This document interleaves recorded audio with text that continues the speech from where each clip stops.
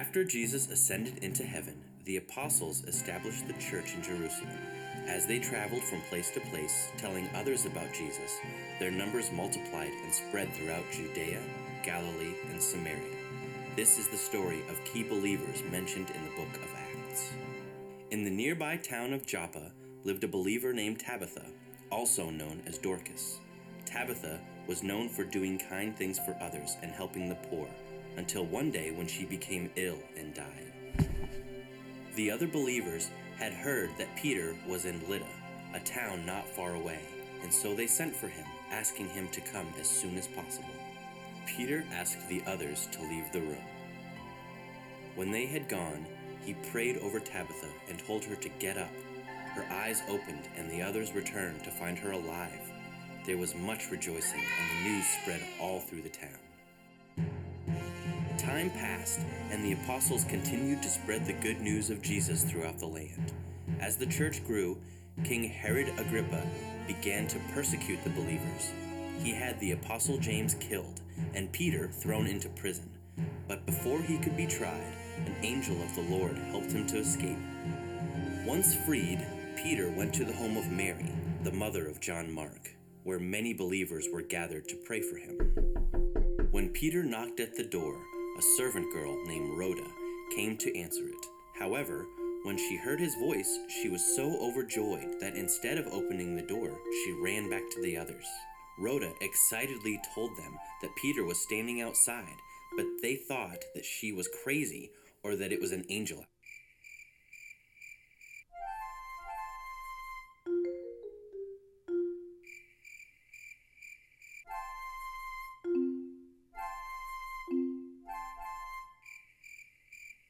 As Peter continued to knock, the others joined Rhoda and opened the door. They were amazed and overjoyed that Peter was there, and he told them the story of his escape.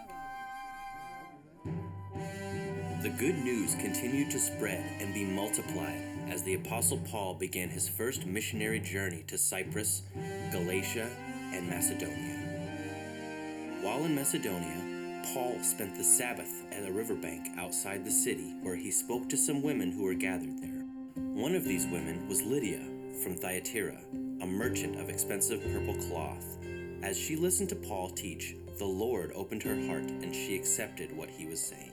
Lydia and her entire household were baptized, and she invited Paul to stay in her home. Lydia continued to share the good news of Christ with the people of her town, and eventually a church was established there. She also continued to host Paul whenever he came around. These women and other believers were essential to the growth of the early church. Their faithfulness helped the apostles continue their missionary work. Many churches were established throughout the region, and the good news spread to the ends of the earth.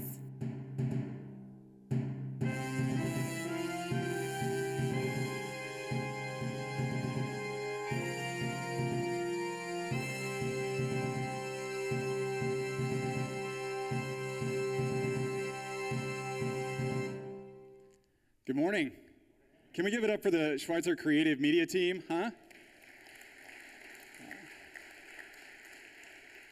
Well, this is week 6, the final week of our Women in the Bible series, and I don't know about you, but I've really enjoyed the Women in the Bible series, so that's the last video that we're going to see of it. And I'm also really excited about the women in the book of Acts, so you're either going to be debating on whether my excitement is born from this extra cup of coffee that I had this morning, or the women in Acts. But go with women in Acts, because I'm really excited about that. I am Mark McKnelly. In case some of you don't know me, I am the director of outreach here on campus and leader of the outreach ministries. So very appropriate for me to be bringing a word about the book of Acts, the spread of the church. And in the Women in the Bible series leading up to this message, it gave me an opportunity to look back on some women that were very influential women of faith in my life. And I don't know if that's been an experience for you as we've done this series or not, but one was my mother's mother, a deeply devout Catholic woman, German Catholic woman, Grandma Rupsum, and Grandma lived in Evansville, Indiana, and there was a lot of alcoholism in my mom's side of the family, and she was just a stalwart of her faith. And she was so deeply humble. Are you ever familiar with somebody who says, "Oh, I don't really care where we eat," or "I don't care what we watch," but you know they really do care where you eat and what you're going to watch. She truly meant it. Like, you knew when she said, oh, I really don't care. I just want I want your needs to be met before mine. And that was Grandma Roopsum. And this series has given me the opportunity to cherish a lot of those memories she's passed on now. And then on my father's side of the family, there's Aunt Joyce. Now, Aunt Joyce gave her life to Christ in a good Southern Baptist home at the age of 8. She said the sinner's prayer at the end of her bed, and she never looked back. She's now plugged into a Methodist church down in Austin, Texas, and she's a disciple maker to the time she goes to meet Jesus. She says, son, you don't retire from making disciples. And Aunt Joyce is just a deep woman of faith. So it's just been great to look back on their lives and realize that even though most of my relationship time with them, I wasn't a believer, became one 8 years ago, they were still women of faith that deeply influenced me, and I noticed that. And I noticed that they would say things like, Jesus is Lord and Savior. Have you ever, Jesus is Lord and Savior. My grandma Roopson was a Southern Baptist, so she would ask people, is Jesus your Lord and Savior, right? And I wondered to myself, I remember thinking before I was a follower of Jesus, what does that even mean? Like, for Jesus to be your Lord, for Jesus to be your Savior, what does that mean to me personally? He wasn't my Lord and Savior. And I wonder in the church sometimes if we use terminology, if we use phraseology that is a little foreign to people outside the church. Words like fellowship. I never used that word before I became a Christian. Fellowship? Me and the guys back in the day, we had some great fellowship this weekend. Just words that we use all the time that people outside the church just don't use. But then I also talk to people who grew up in the church, and even though they grew up in the church and they have that history and background of involvement with Christian people, they'll look back and they'll say, man, well, Jesus really wasn't my Lord and Savior until this point in my life. Or I didn't understand what it meant for Jesus to be my Lord until this point in my life. So I wonder if you're with us today and maybe Jesus isn't your Lord or your Savior yet. You're here and you're in the right place, and the story today I hope is going to touch your heart. Or if you've been around the church and this is a term, this idea of Jesus being Lord is a term that needs to find its way and dig its way down deeper into your life experientially. We're going to get the opportunity to do that. Jesus is Lord in our culture doesn't have the same meaning that it did back at the time that these three women were claiming that Jesus was their Lord. In the Roman Empire, the Jewish authorities, the Roman authorities, by this time had started persecuting the church. They had started persecuting and killing Christians. They imprisoned Peter. And what we know from that time was that the Caesar, the Roman king, was thought to be divine. There was this idea that Caesar was a son of God. So anytime a Christian would say that Jesus was the Son of God, anytime a Christian would say Jesus is Lord, this was a mighty slap in the face to the Roman authorities and the Roman government because they believed Caesar to be Lord. In fact, it was even one of the early martyrs, Polycarp, was asked to say Caesar is Lord or he would lose his life. And he would not do it. So Jesus is Lord. It meant something so much more impactful and so much more personal back at the time where these three women were proclaiming Jesus to be their Lord. So what I want to do is I want to look at the three women, and as we go through the stories of the three women, we're going to find that there are three results. So as we look at them, we're going to see that generosity and we're going to see that joy are two very real and outward expressions of a life lived when Jesus is your Lord. So the first one we're going to look at is Tabitha. And I want to read just one verse from the story in chapter 9. So Peter returned with them, and as soon as he arrived, they took him to the upstairs room. The room was filled with widows who were weeping and showing him the coats and other clothes that Dorcas was the Greek name for Tabitha, had made for them. So when you read the whole passage, you get a glimpse of it in that verse, but when you read the whole passage, you see that Tabitha was this beloved woman. She was that saint in the church, and if you've been around the church, you know that saint who is just making things for people, visiting people, loving on people, checking up on people. She couldn't get enough of being in relationship and serving the needs of people. In particular, in the early church, she was caring for the widows. So her ministry was giving of her time and giving of her abilities. She was making cloaks and making things for the widows.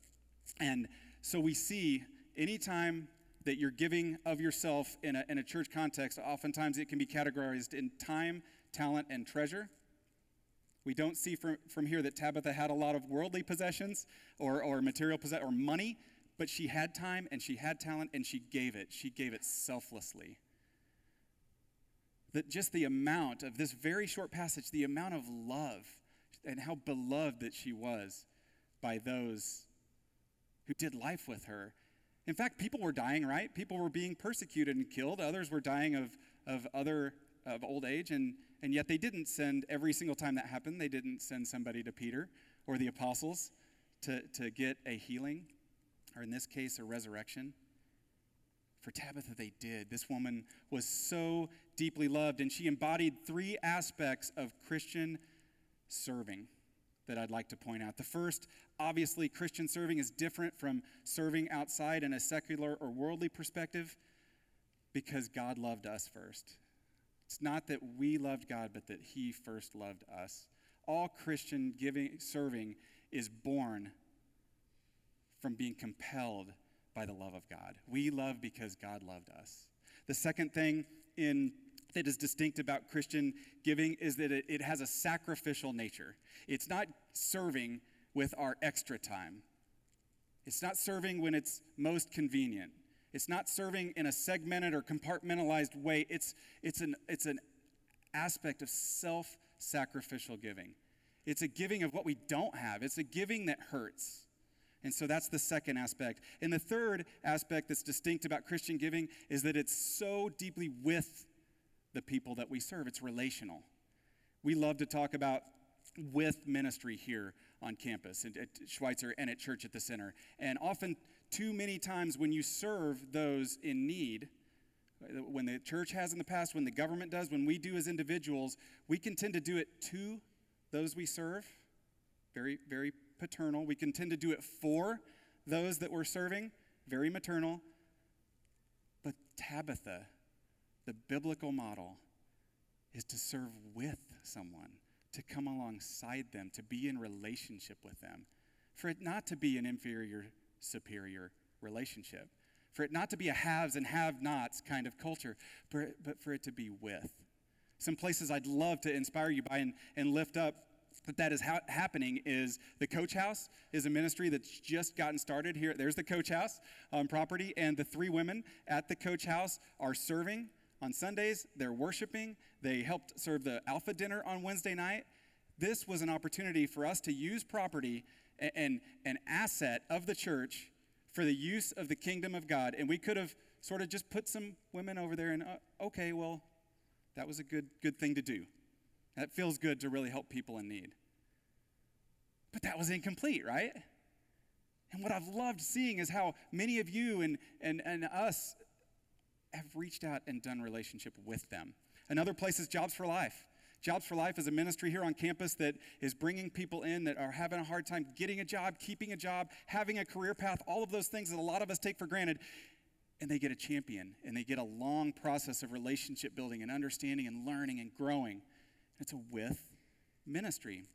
It's a beautiful thing, and it's a biblical model. We see it right here in Tabitha. And the final thing that you're going to see a video on later is the Life Change Plan.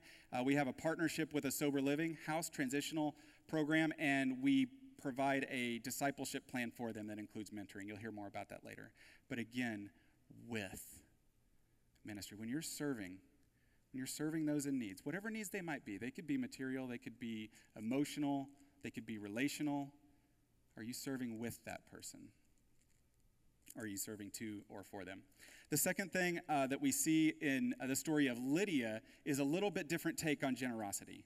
Lydia's generosity is a little different. If you want to turn to chapter 16, we're going to look at 2 verses in that story. Verse 15 of chapter 16. She, Lydia, was baptized along with other members of her household, and she asked us to be her guests. Lydia says, if you agree that I am a true believer in the Lord, she said, come and stay at my home. And she urged us until we agreed. She urged us until we agreed. She wasn't taking no for an answer, right? She had met the risen Jesus Christ, and she was putting the chips in. She was saying, I'm all in. What can I do? I've got a home. We could plant a church there. I could minister to you and the other believers there. This is Lydia's heart. Well, Paul gets arrested. He tended to get in trouble for his preaching. And then after Paul was released from prison, it says, Paul and Silas left the prison. They returned straight to the home of Lydia. There they met with other believers, encouraged them once more. Then they left town. This was in the town of Philippi, and we know that Lydia's house was where the church was planted in Philippi, that Paul would later write the book of Philippians, the letter to the church in Philippi. I want us to note that the generosity of Lydia was her time and her treasure. Now, I'm sure she used some of her talents and gifts. We don't see in the text exactly what those were, if she did any teaching or other aspects of serving. What we do know is that she gave, and that she gave generously. She gave of her property. She opened up her home.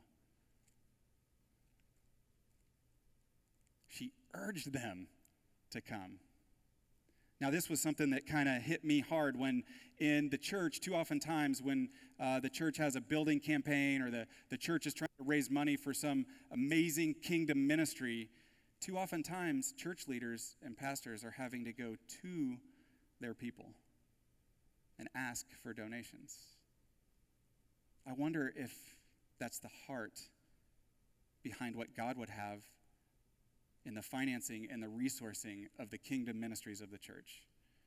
I'll give you a story of where that is happening on campus. I was asked by a couple in the church, a very generous couple, well, what do you guys need over in the outreach center? Man, there's a lot of stuff going on. We've heard about it.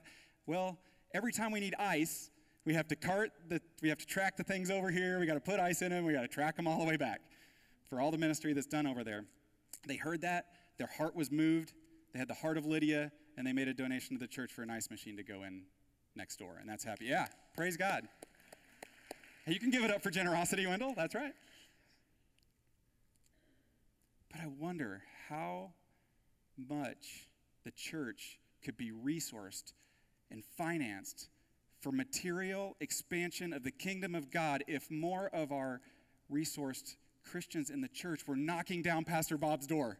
And it happens. A lot of the things you see on campus have come from individual donations whose hearts were moved. I'm not saying that's not happening. But I'm saying with the wealth and resources that we have as American Christians, what if more of us were like Lydia? What if more of us were like, hey, my chips are in, and you know what? Jesus is my Lord, and if he's my Lord, then he has authority over everything in my life, including my wealth. And I want to have that move the kingdom of God forward. It's when that happens, you begin to live a life that leaves a legacy. How many of you are thinking about legacy? That's a word that's been coming up a lot in, Jim. You start to think about, what am I leaving behind? Like, are my material possessions and wealth, is it going to get handed down to a generation? And we've seen how that usually works out, and by the third generation, it's all gone, right? It's typically the way it works. Or are we going to leverage the resources that God has given to us to leave a legacy of life change? I love our mission statement at this church, transforming lives by making disciples of Jesus Christ.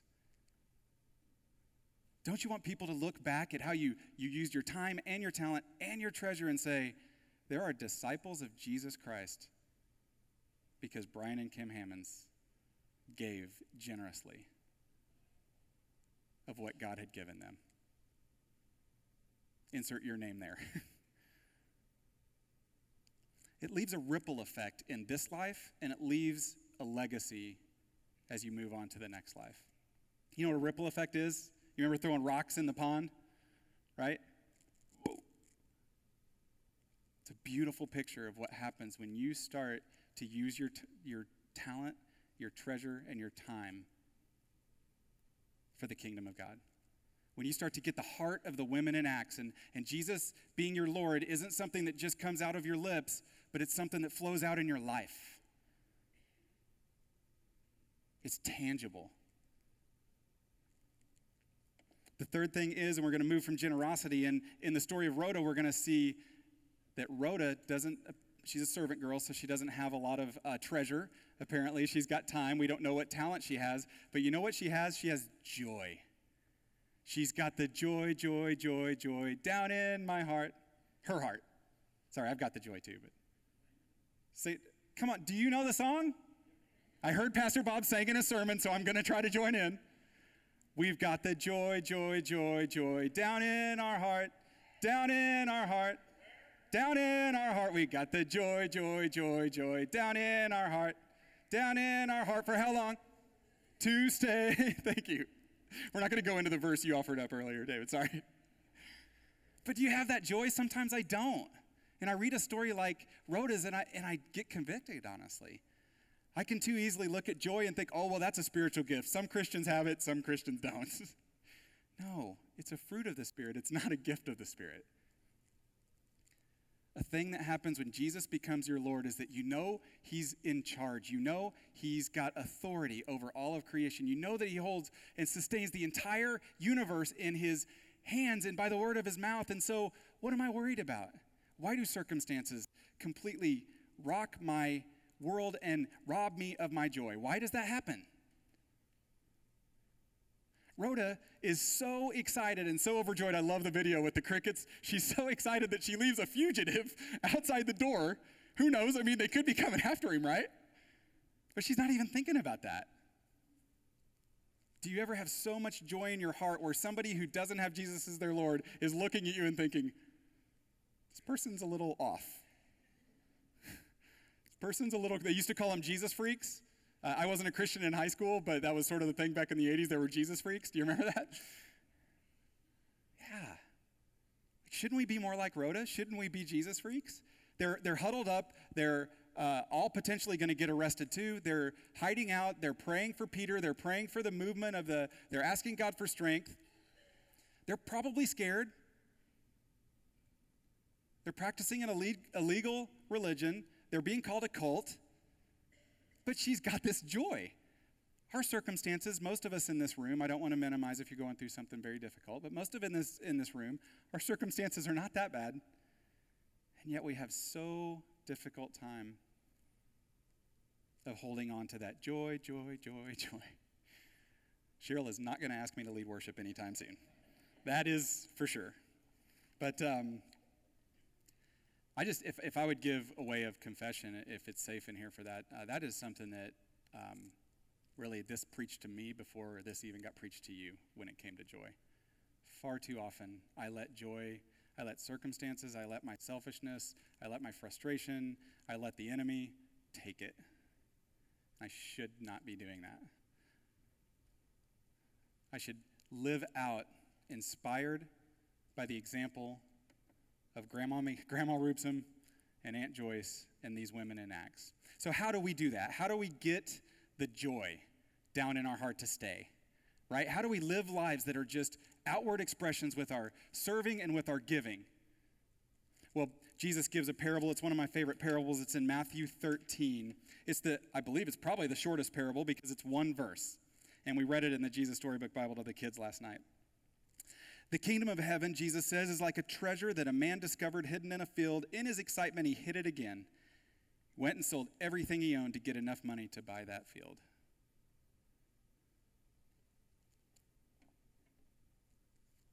It's a good description, isn't it? Does it sound like a description of the women in Acts?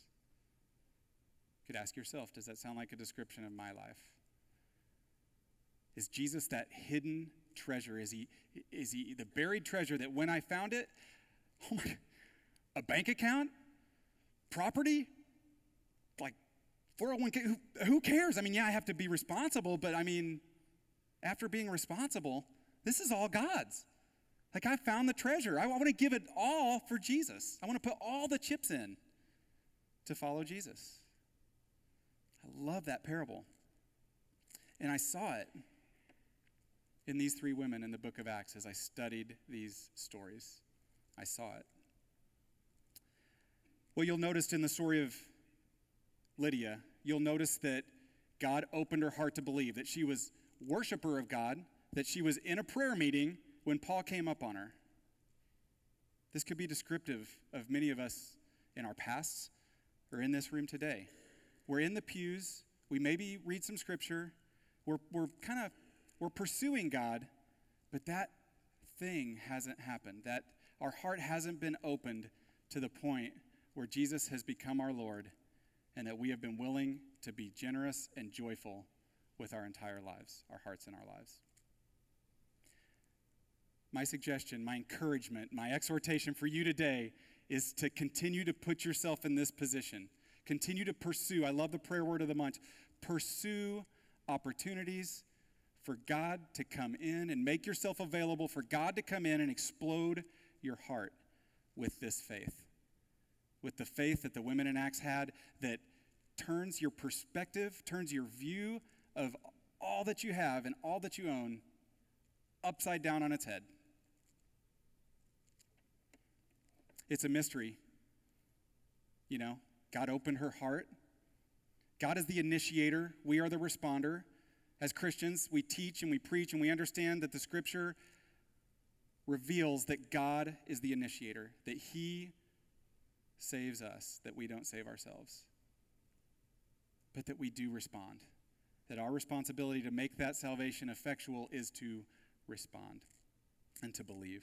I was in a conversation early in 2008, shortly after I came to faith. My Aunt Joyce she would call me when she found out I got saved, because as a good Southern Baptist, they were rejoicing with the angels in heaven. Mark got saved. This is awesome.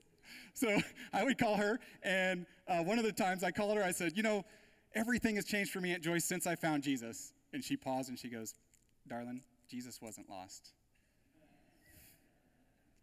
Like, you didn't find him behind the couch cushions. You didn't move the fridge and he was there with the lint balls, okay, son? You were lost.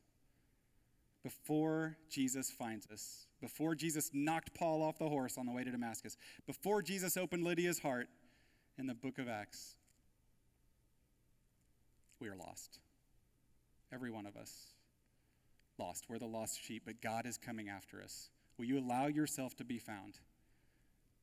If you're lost in here today, will you allow God to open your heart, knock you off your horse, and be found, and make him your Lord and your Savior? If you do, everything will change.